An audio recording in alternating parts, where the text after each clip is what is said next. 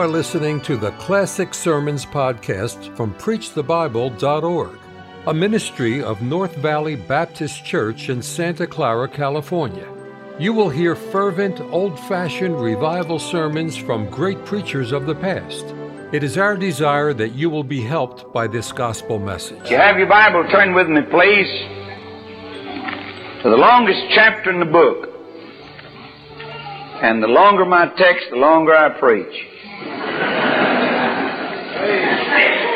119th Psalm.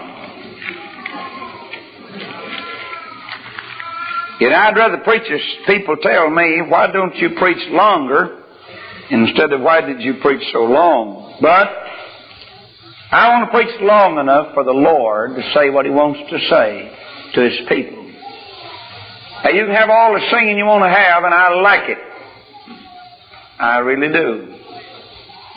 I thought Brother Bill, he's my preacher boy here in Caroline, Littleville, and this fellow that picks the banjo,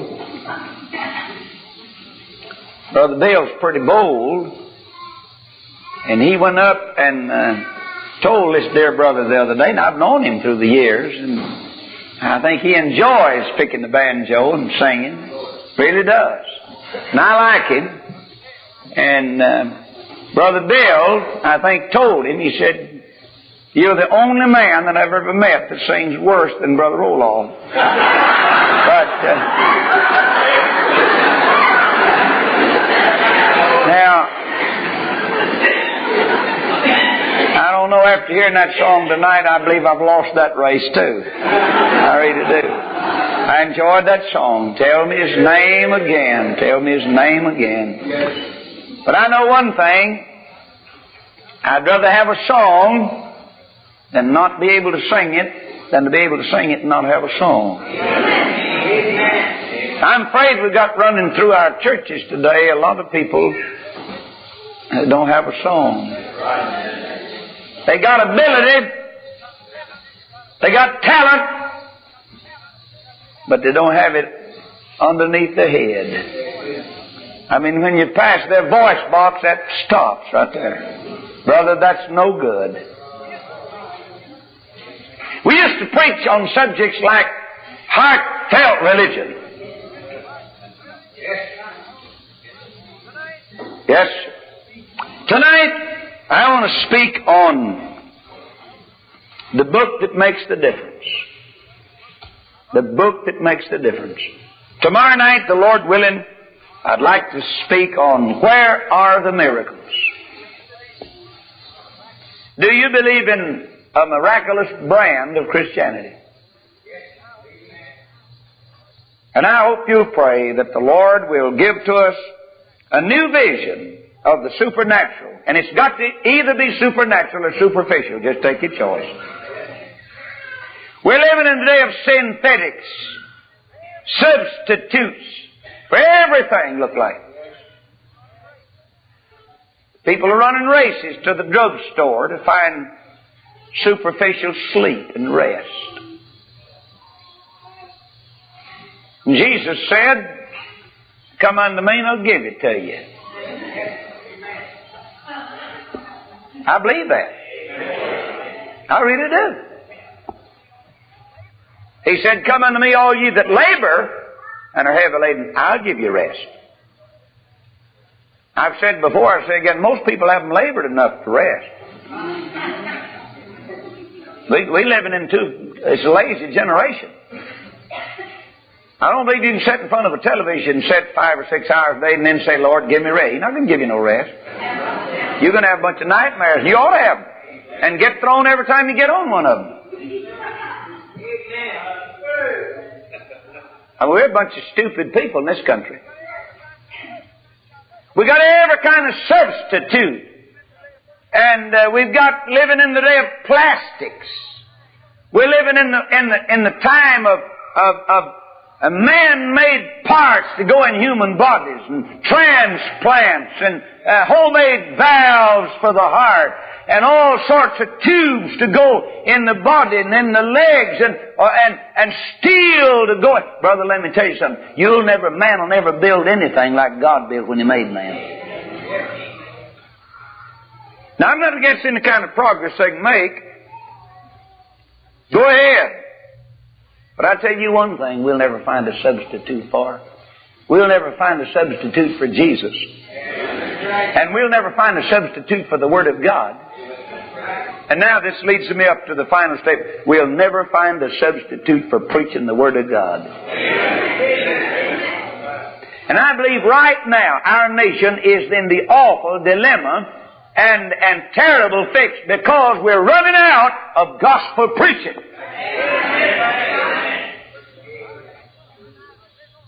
I believe that juvenile delinquency is a result of a shortage of gospel preaching.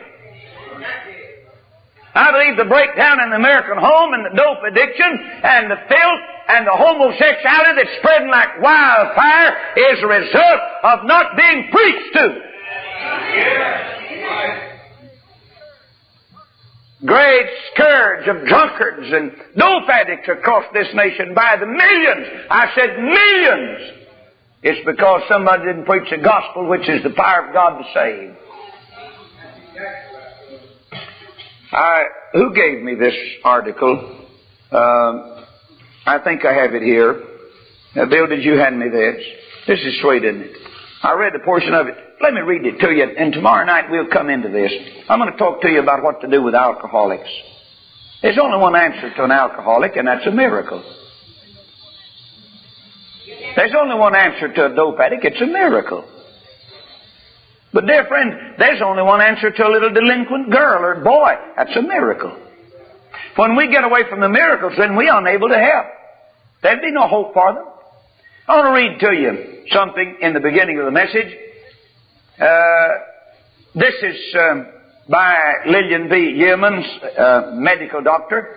I thought I was playing with the drug, but one day I made the startling discovery that it, like a bloodthirsty tiger, was playing with me.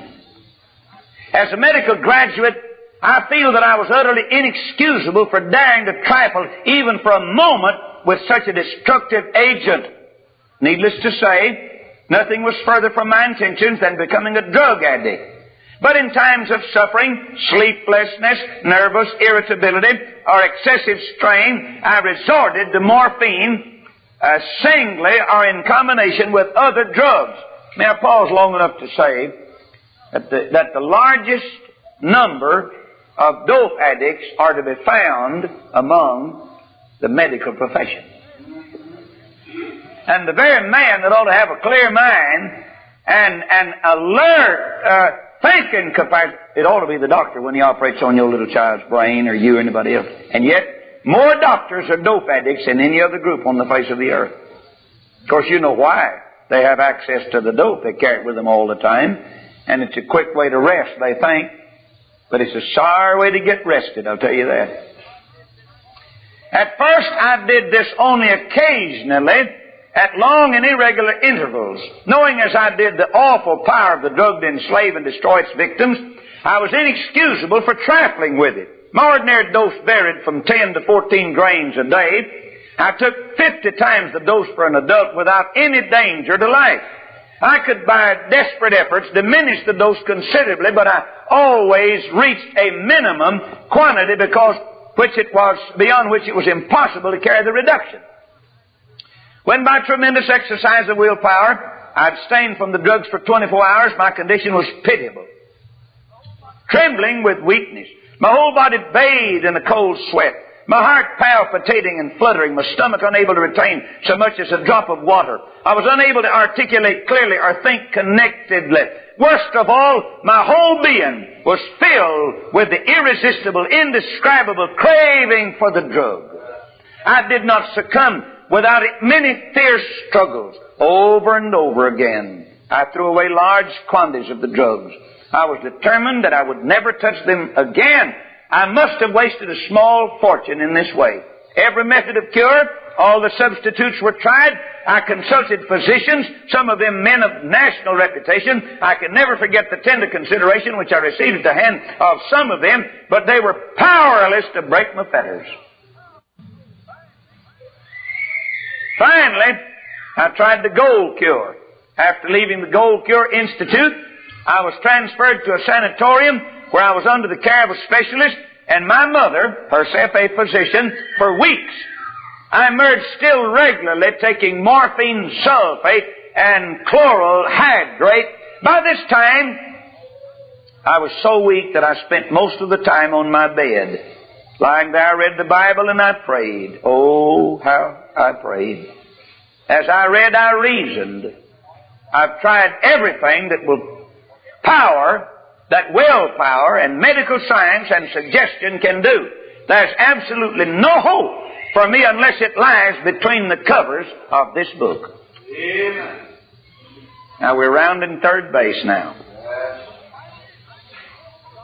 I knew it was God's book. Some years before the Lord had revealed to me Jesus Christ, the Son of the living God, is my Savior, I was not afraid to go into His presence, for I was deeply penitent for my sin. I believed that the blood of Jesus that can make the foulest clean atoned for me, even for me, although I was absolutely unable to discontinue the use of narcotic drugs. People whispered, "She's dying fast." I was swinging out over the abyss. But then I found a rope in my hands. I had no power to hold it, but there was no need, for it was a living rope which held me. The other end was fastened to the throne of God. Jesus Christ the same yesterday, today, and forever. That was the rope spoken of in Hebrews 13:8. From that day the cure began. Though I suffered acutely after the drugs were taken away, I gained rapidly in health and strength, and the craving went, never to return. Natural sleep came back. Hardest work of my life has been done in the years which have followed. God had set me completely free from my bondage. Now that rang a bell in my heart. Let me tell you something, folks. If you're on dope, like morphine or liquor or nicotine, there's only one hope for you, and that's Jesus. And it'll come through this word right here. Not another. You'd say, "Well, Brother Roloff, I don't believe you ought to include tobacco." Well, I've already included it. That's the biggest battle we have at all of our homes. Did you know that? Biggest battle we have at our homes is to get people delivered from nicotine and from the awful enslaving, cancerous habit of nicotine. Have your Bible, turn with me to Psalm 119. He starts this psalm off with the word blessed. That means happy. Not much of that left in this country. And he winds it up by word commandments. And that's the secret. You get them together and you got it. Blessed commandments. Blessed commandments. Now that's the secret of happiness right there. It's the Word of God. I've never known of a happy Christian that ignored the Word of God. I've never known of a victorious Christian that ignored the Word of God. I've never known of a preacher that could preach with power that ignored the Word of God and didn't love it more than he loves his necessary food. Now, there's only one thing we need in America, and that is an old-fashioned Bible revival. I mean, a real Bible revival. It'll straighten out the home, straighten out the children, make the husband act right, put the wife in order. It'll take care of the preacher, the church. I mean, it'll fix up the community. I mean, it'll stop the devil dead in his tracks. I mean, it'll give victory to God's people, the Word of God. The entrance of thy word giveth light. So he said, "Blessed are the undefiled in the way who walk in the law of the Lord. Blessed are they that keep his testimonies, and that seek him with the whole heart." Now, I'm not going to read this entire chapter, but I'm going to go to the 9th verse and pick out enough verses to show you what our problems are and how to get them solved. "Wherewithal shall a young man cleanse his way?" How are we going to get the young people to be clean again? They're dirty, filthy, ungodly. I mean, the young people have missed the way. I mean, I'm not criticizing them. I'm simply saying and wherewithal shall a young man cleanse his way? When I was born, we had no juvenile problem at all. That's 55 years ago. There wasn't a juvenile shelter in Navarre County. County seat town, Corsicana, Waco, name them. There wasn't one juvenile shelter anywhere. There wasn't a jailhouse for boys and girls that didn't need them. They just didn't need. The only jailhouse look that they had was home. That's right. And my daddy pretty well locked me up at home. Of course, he didn't have to put a chain on me. He just told me I couldn't go, and that put me at home. I didn't say, "Oh, Daddy." No, I didn't say anything until I got at least 4 blocks away from him. Then I said it under my breath, or maybe thought it. Brother, there was a time when the parents had charge. Now then, they put the leash on the dog and turn the kids loose at night. That's about it. Wherewithal shall a young man cleanse his way? Why, he gives answer, by taking heed thereto according to thy word. Get the young people to take heed according to the word of God. It'll solve the problem. All right? I want you to turn to another verse. It's the 33rd verse. Teach me, O Lord, the way of thy statutes, and I shall keep it unto the end. I shall keep it unto the end. All right? Turn to the 89th verse. Forever, O Lord, thy word is settled in heaven. That means it's not going to change.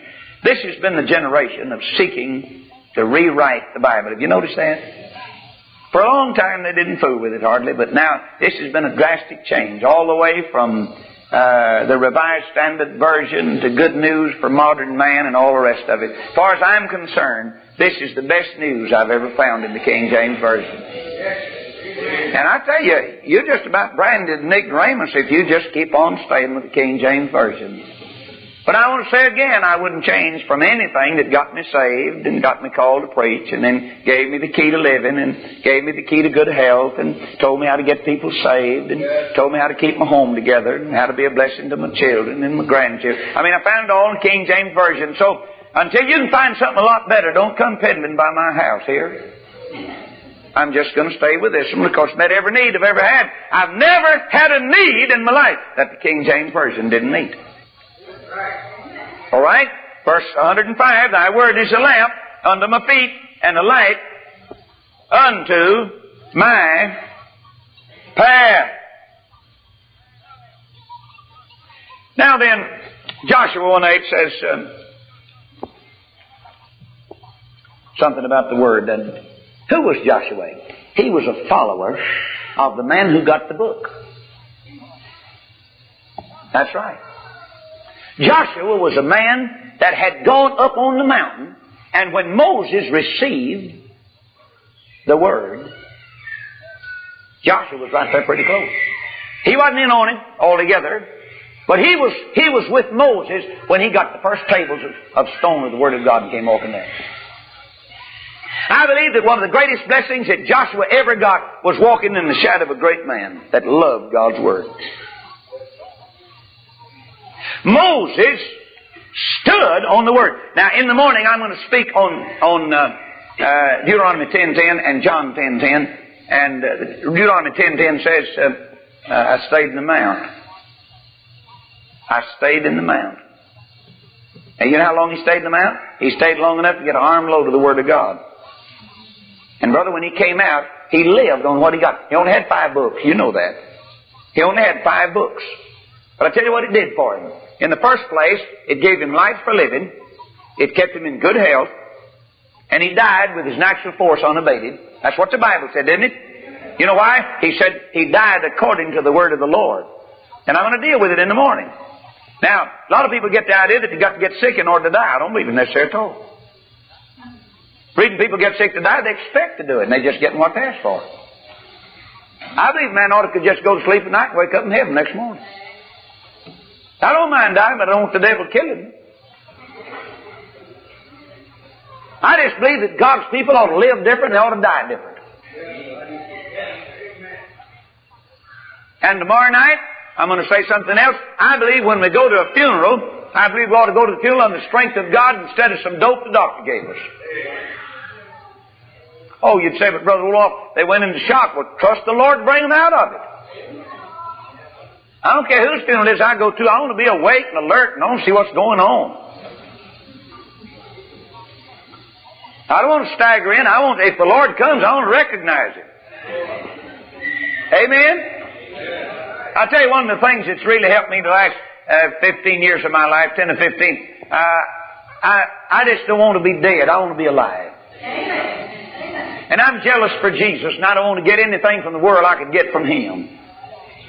I don't want Him to ever, and I know He'll see me. If He ever sees me go around the bushes to get something to kind of prop me up, I think He'd be ashamed of me and disappointed in me, and I don't want to do it. And if he can't, I said 20 years ago, I said, Lord, if I can't live by faith, you can just call an undertaker for me. I'm through. Now I meant that. I said, Lord, I want to live by faith the rest of my life. And I have too. I mean, by that, the Lord's been so good. I mean, physically, He gave me my health. And He's given me provisions, millions of dollars and homes, and the work has been born and grown. And why, the last 5 days we've had 5 babies born. That's 5, 1 a day. And I tell you, it's a real thrill to call somebody up, maybe way in the night, and I've got to call them at night and say, how do you feel? Just fine. I said, well, you just had a little baby. And that's the people that are waiting. That's the people that are waiting. Oh, how thrilled and happy. Said, I can't believe it. I won't sleep another wink during the night. Brother, it's a wonderful blessing to live by faith. It's a wonderful blessing to live by faith. And I tell you, that's the one thing that we've got to teach our people, and I believe that's where the preacher comes in. We've got to teach our people to live by the Word of God. And when we live by faith, we don't live by fear. And God's people ought to be a faithful people, not a fearful people.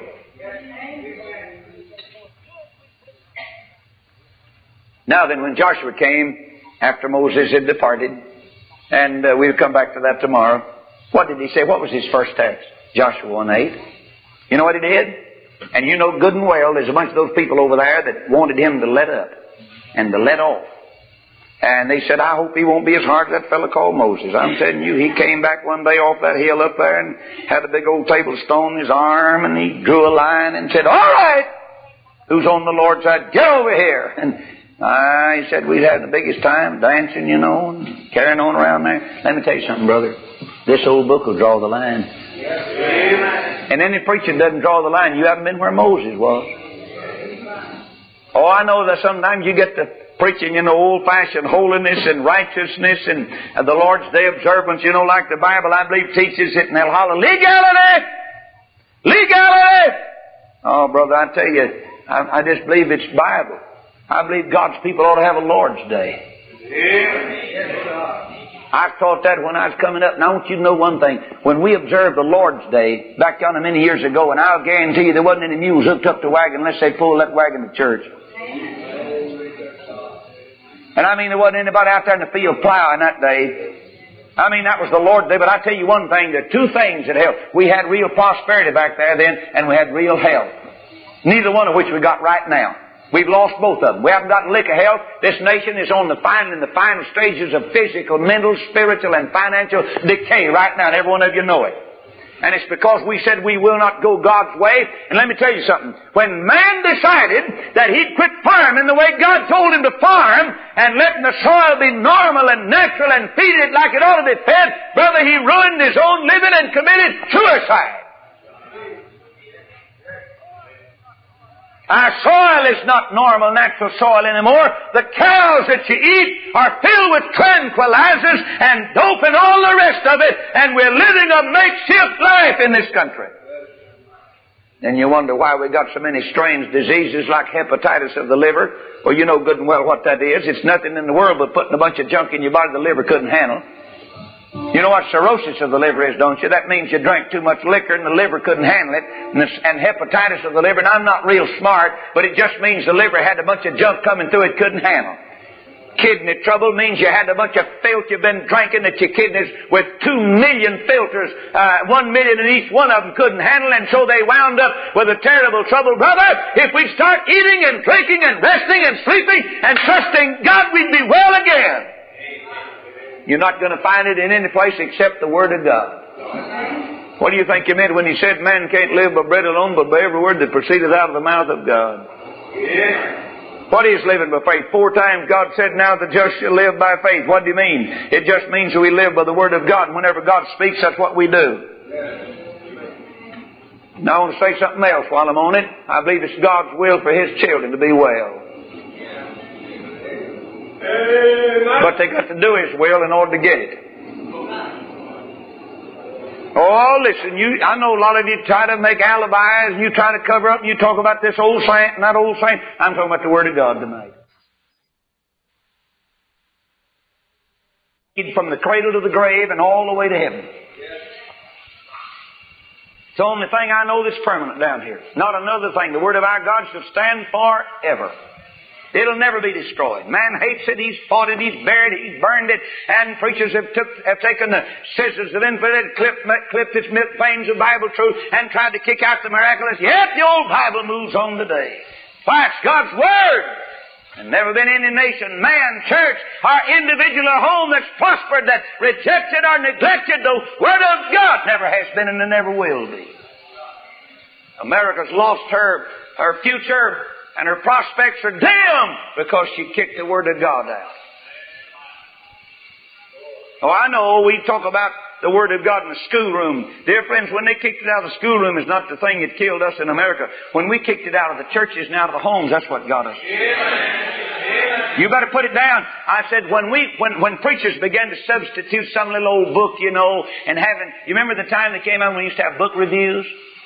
Oh, they'd announce it in the paper, they're going to have a book review down at this church and that church. And oh, the dear sisters and brethren would flock and say, oh, we've got a certain man coming to give a book review. It wasn't a Bible. It wasn't a Bible.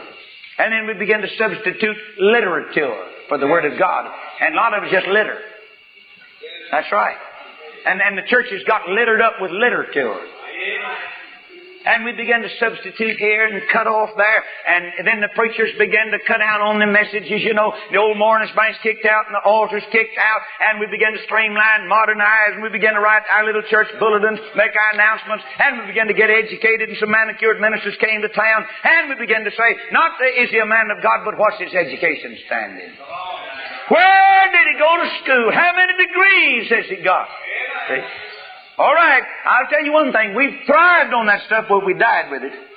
I mean, the nation's had plenty of it, but we're dead tonight, spiritually, and there's only one thing going to give us revival. You know what Jesus said? The words that I speak unto thee, they're spirit and they're life.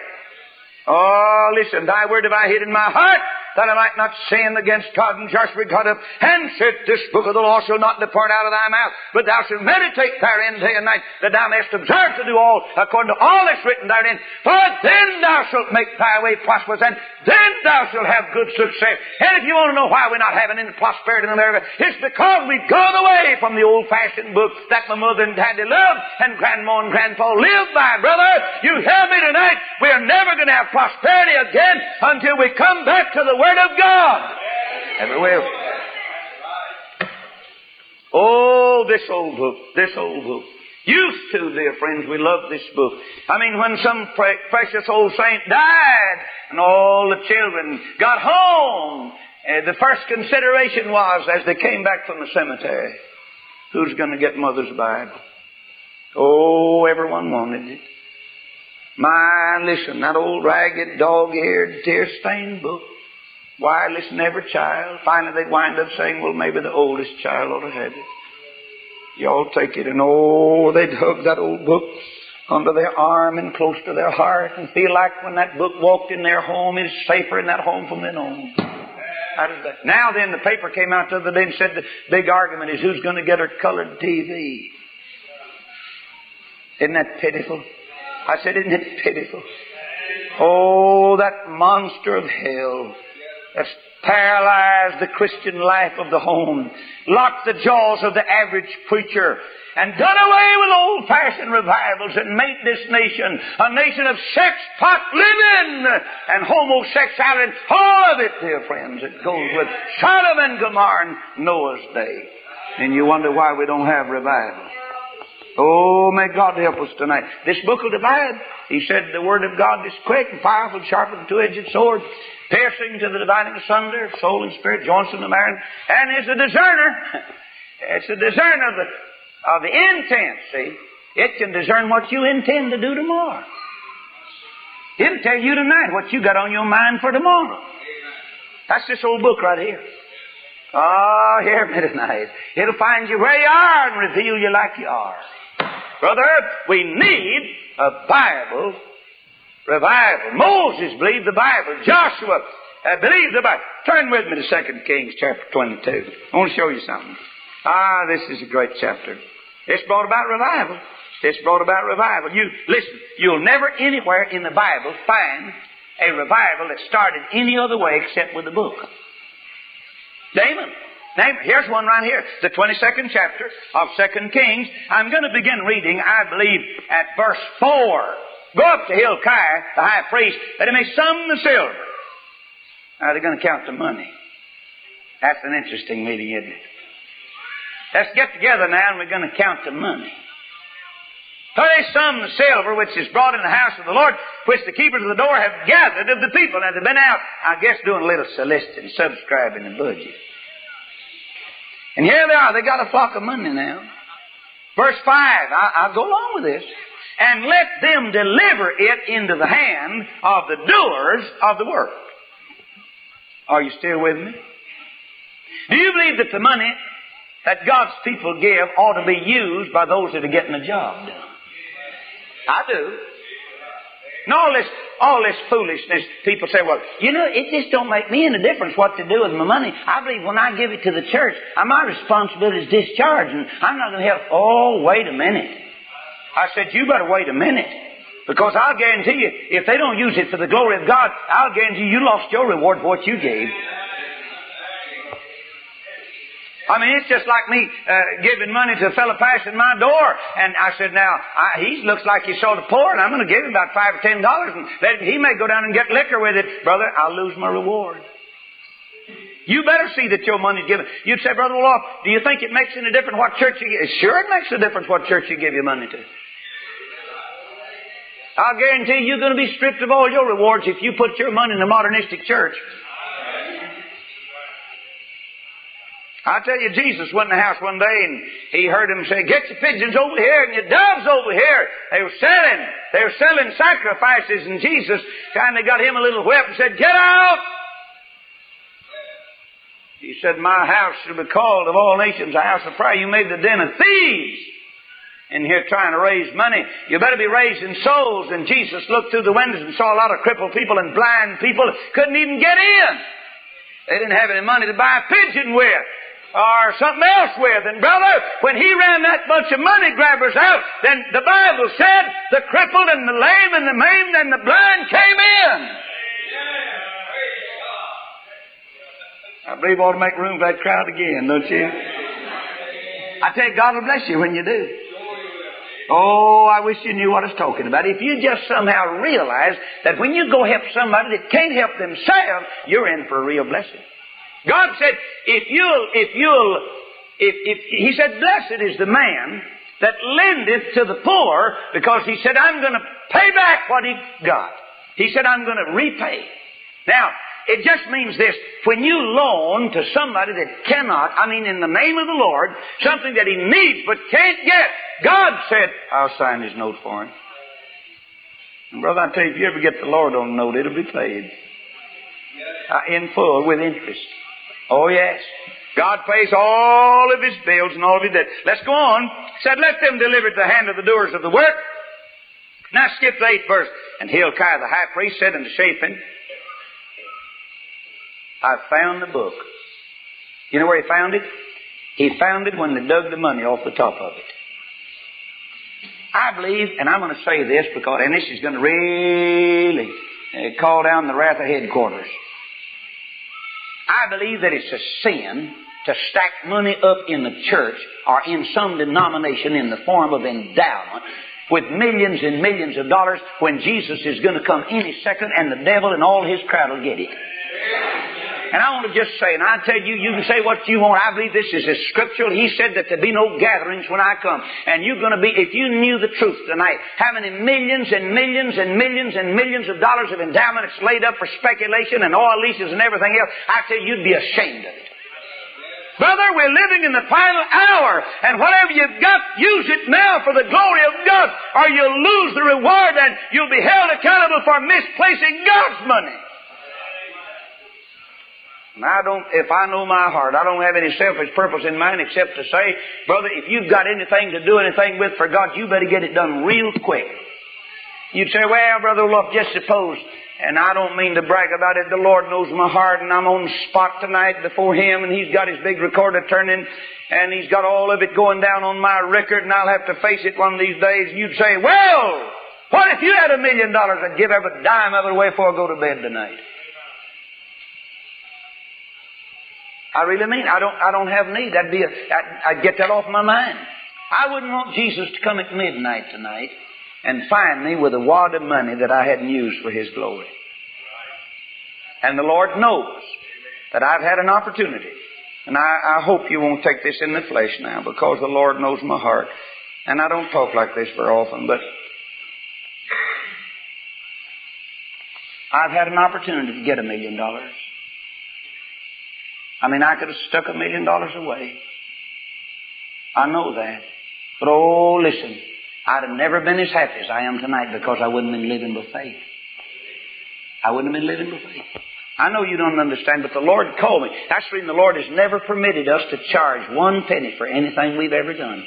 I'm talking about whether it's a wedding, or whether it's 200 tons of rich, beautiful fruit out of the valley, or whether it's 6 tons of speckled trout we caught this summer down the Intercoastal, or whether it's those records or albums, 14 of them. Listen, God said, son, if you're going to trust me, you're not going to be peddling and selling. Now, that may not appeal and may not apply to everybody else. And I'm not expecting everybody to have to live the way I live. But this is God's plan for my life, and I don't intend to ever change it.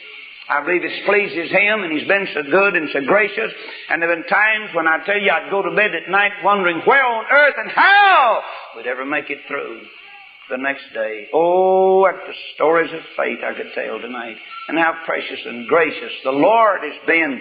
And it's all been through reading the Bible, believing the Bible, and seeing God supply all the needs. Dear friends, how could it be an accident? I said, how could it be an accident that $1,500 has to come in every time the sun comes up in order to pay the bills? And yet the Lord completely severed and separated me from every connection I ever had in this world for money.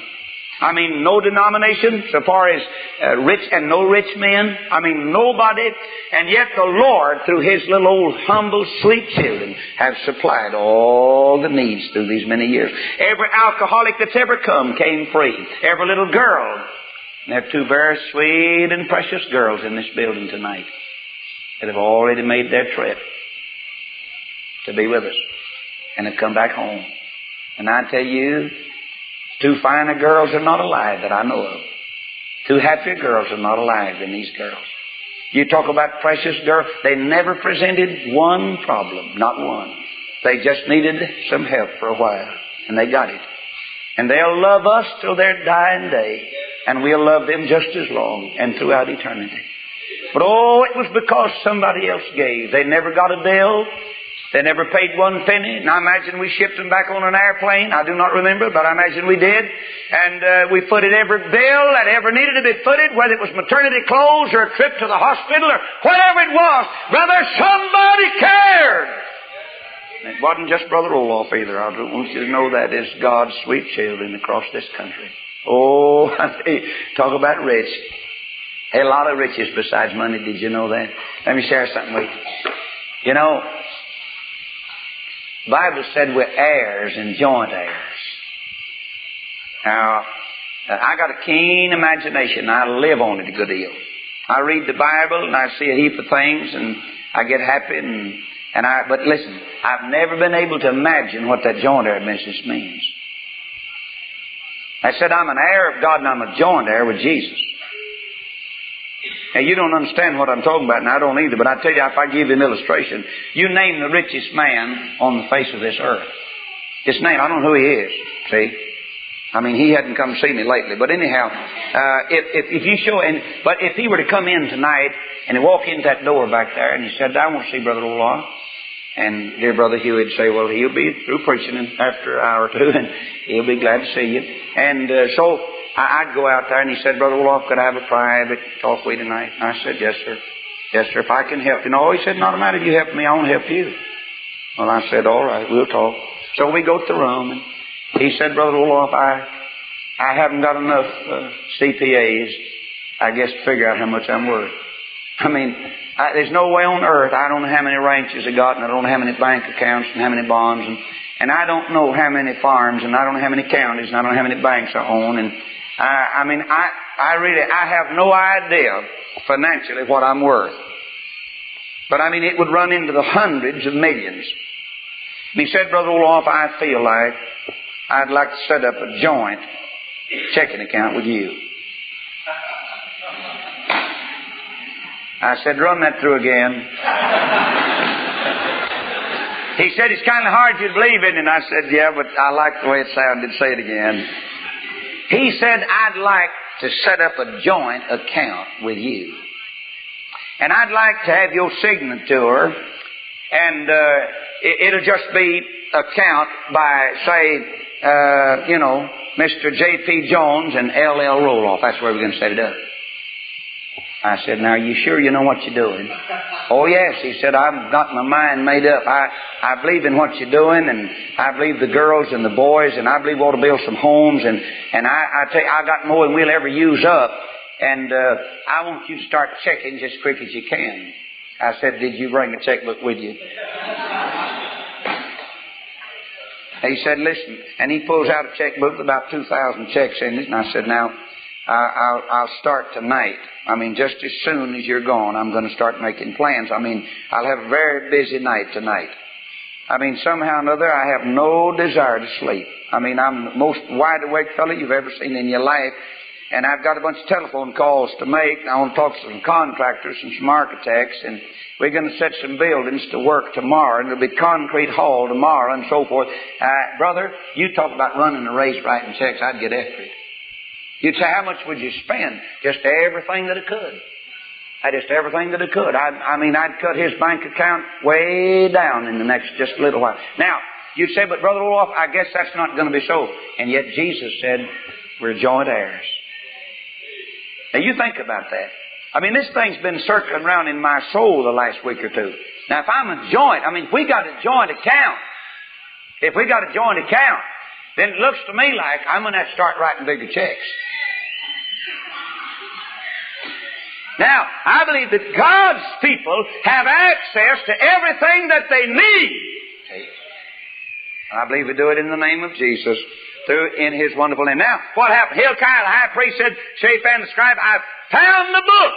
I've found the book. And brother, when you find this book, you've found the secret and the key. Tomorrow night, I want Mel and Betty to sing another song that they've written on faith is the key. And the Bible is the key to the faith.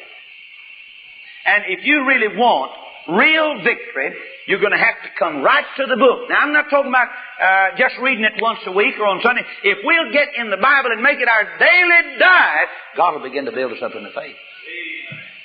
You know, Moses said, I stayed in the mount. Now, one of the times I read that a few months ago, the Lord gave me these simple things. When Moses stayed in the mount and got the Word of God, he got a real inspection. Second, he got Bible correction. He got a holy affection. He got complete protection, and the Lord knows he needed it. Working with that millions of Israelites that complained and fussed. Complete protection. He got a good complexion because they said his face shined. Amen. He gave off a fine reflection, and he got a vision of the resurrection. Brother, he got all that. Where? Up there in the mount. Man, everybody's afraid of the thunder and the lightning. He wasn't. He's enjoying it. You know, you'll never enjoy the Bible until you get to where you like the lightning and the flashing and the thundering of the Bible. See, a lot of people scared. Preacher comes, and he hollers out loud and gets excited, You got to get to where you'll enjoy the thundering and the lightning and all that. It's all through the Bible. It's everywhere through the Bible. I tell you, people tremble. And the fact is, when Jacob got out there and he had that tremendous experience and looked like having a wonderful time, and yet he said, this is a horrible place. The Lord's here, and I didn't even know it. He wasn't so backslidden, he'd have known it. Then cheating his brother, the Lord showed up, scared him to death, didn't he? Dear friends, church is a wonderful place when the presence of God is present, if you're right with the Lord. You know what scared Adam? You says the Word of God. No, it wasn't the Word of God, it's his sin. Listen. He'd been meeting the Word of God every evening in the cool of the day, I imagine. Well, of course, God wanted to make somebody have fellowship with. He couldn't have fellowship with an ox. He couldn't have fellowship with a goat. He couldn't have fellowship with a beautiful sunset, and I get tired of these nature lovers trying to substitute sunset for the sunrise in Jesus. I don't have much confidence in that kind of junk. I hear people say, well, you know, I can just get out on the golf course. No, it's so beautiful. And I can just walk and talk with the Lord while I stumble over beer bottles and hearing people cuss, you know, and raise Cain. I've been preaching 36 years. 36 years. We've had many a testimony. I've never heard a man get up and testify and said, you know, I was about hole 13. And he said, I tell you, I set that little golf ball up there, and I drove that thing for a birdie or a buzzard or something else. And that thing dropped in the cup, and I fell on my knees and repented and got saved right there. No, you haven't heard that either, have you? I tell you something else. I've never heard a man say, you know, I was out one Lord's Day morning just a little after daylight. Oh, listen, my boat had purred up there to the bushes, and I was casting. I hung on those great big mouth bass, you know, weighed about 8 pounds, and that booger came out of the water. I fell under conviction and dropped my rod and reel and got saved. Right? I haven't heard that either. Have you? Come on. I've never heard a man say, you know, Sunday night, I eased off down to the bowling alley, and I tell you, I was knocking them big bottles over, you know, and I've had me a time, and I fell on my knees in presence of all that bunch of fellas there and got saved. I want you. No, I never have heard that either. Never have heard that either. I've never heard a man say, you know what, I was watching television on Sunday night, and I want you to know I got under conviction when I saw all that stuff bubbling out of hell, and I fell on my knees there in front of that old idiot face, and I got right. I never have heard that either. But I tell you what I have heard. I've heard of many old saints of God said I was on the old brush arbor one night. Said them old June bugs is a June and them old lanterns is a hanging and there's a singing, just as I am without one plea. But Jesus' blood was shed for me, and He bid me to come to Him, and I did, and I got saved. That's what I've heard. What about it, folks? What about it? Oh, the Word of God's always been connected with the revival. How did Nehemiah have revival? Word of God. Oh, I know he got permission. He fasted, and he went up there and rebuilt the wall. That didn't bring revival. That's good. But you know what brought revival? When he told Ezra to get up and read that book. And he read the book from early in the morning till middle of the day, and the people began to repent of their sin, and God saved, and people were made happy, and the joy of the Lord became their strength. When the Word of God was given out.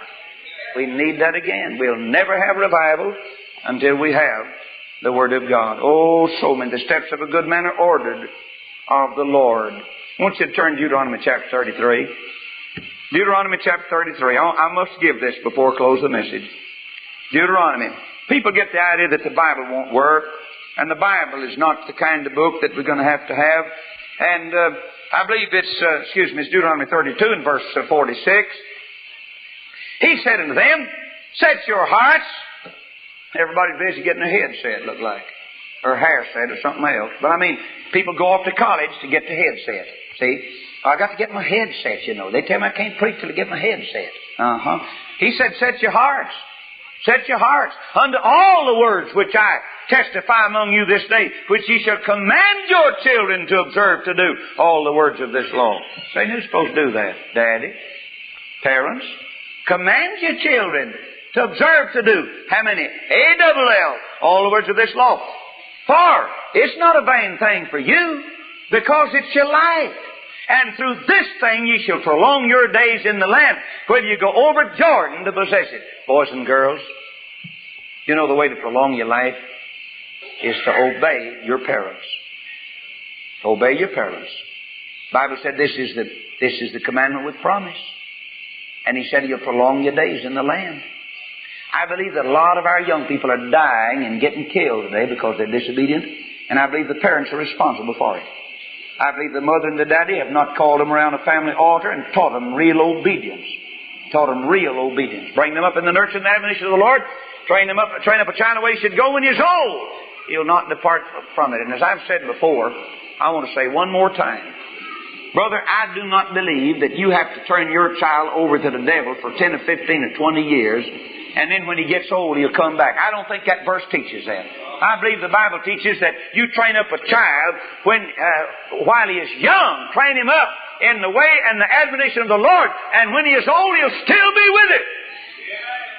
Now, brother, that's the hope of that Scripture. I believe it's possible. I don't believe God intends for us to give our children over to the devil any time. The Bible wants us to give every day that we have to our wonderful Savior and Lord. Now you'd say, Brother Lord, what does the Bible have to offer? I'll name them briefly. Conviction and conversion. Salvation, confirmation, sanctification. It's heaven bread for earth hunger. It's God's mind for children's brain down here. It's answer to delinquency. It's our insurance and assurance policy. It's a restraining order against the devil. That thing came to me the other day, and I believe that's good. You know, a man gets to where, and I talked to a woman this week, and I told her, I said, I believe I'd get a restraining order against him. That's pretty drastic, I know, but I tell you, when a man begins to kill his children, beat them up, and maim those little bodies, I believe it's time to get that guy out of there. And some of you drunkards are here tonight and dope addicts out in radio land, I don't believe you have a right to kill your children. I don't believe you have a right to ruin those little minds and get them where they can't pass their grades. And so I said I'd get a restraining order against him, because the quicker you get him to the weed patch of the jailhouse, the penitentiary, the quicker he'll come under. As long as he can steal enough money out of your purse to get his dope and you work every day, he knows you're going to fix him a warm place and going to take care of his groceries and his clothes and everything else. I said he'll run over you till you're dead. And I said I'd file on him. I'd get a restraining order against him. Now then, I believe that when a man gets saved by the grace of God, I believe that you can get a restraining order against the devil. Amen? I'm not talking about from the district attorney. I'm talking about from heaven's attorney. I'm talking about from Jesus Christ. And this is exactly what I mean. Now, the Bible says, little children, I write unto you that you sin not, but if any man sin, we have an advocate. That means you got a lawyer. We have an advocate, Jesus Christ, the righteous, and He's with the Father. Now, I believe the devil's going to knock on everybody's door. And I'd hate to be so sorry that not even the devil wanted me. And so, I believe I'd just go ahead and trust Jesus as my Savior. Now, the devil's going to come. Knock on my door. Now then, what am I going to do about it? Who's going to go to the door? Now, I've been to the door many times, but I never did get anywhere with the devil. Have you ever heard anybody say, well, I'll tell you, I believe it's just a matter of willpower. I'll lick the devil most any time. No, you won't either. Who was it said the other night? Somewhere. It is written. It is written. It is written. 3 times, Brother Mel. And Jesus defeated the devil. How are you going to defeat the devil unless you know what's written? No other way. Can you get a restraining order against the devil? You certainly can. You remember what Martin Luther said? And to me this explains it. And I close the message. Martin Luther said,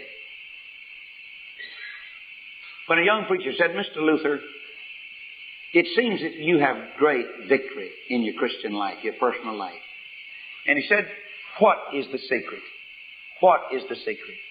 He said, how do you live an overcoming life? Mr. Luther looked at him and said, young man, when I realized that I was saved by grace, I stopped going to the door. Thank you for listening to the Classic Sermons podcast from PreachTheBible.org, a ministry of North Valley Baptist Church in Santa Clara, California. To listen to many more powerful sermons, visit our website, PreachTheBible.org. If you enjoy Christian music and programming, visit knvbc.com for Christian music you can trust.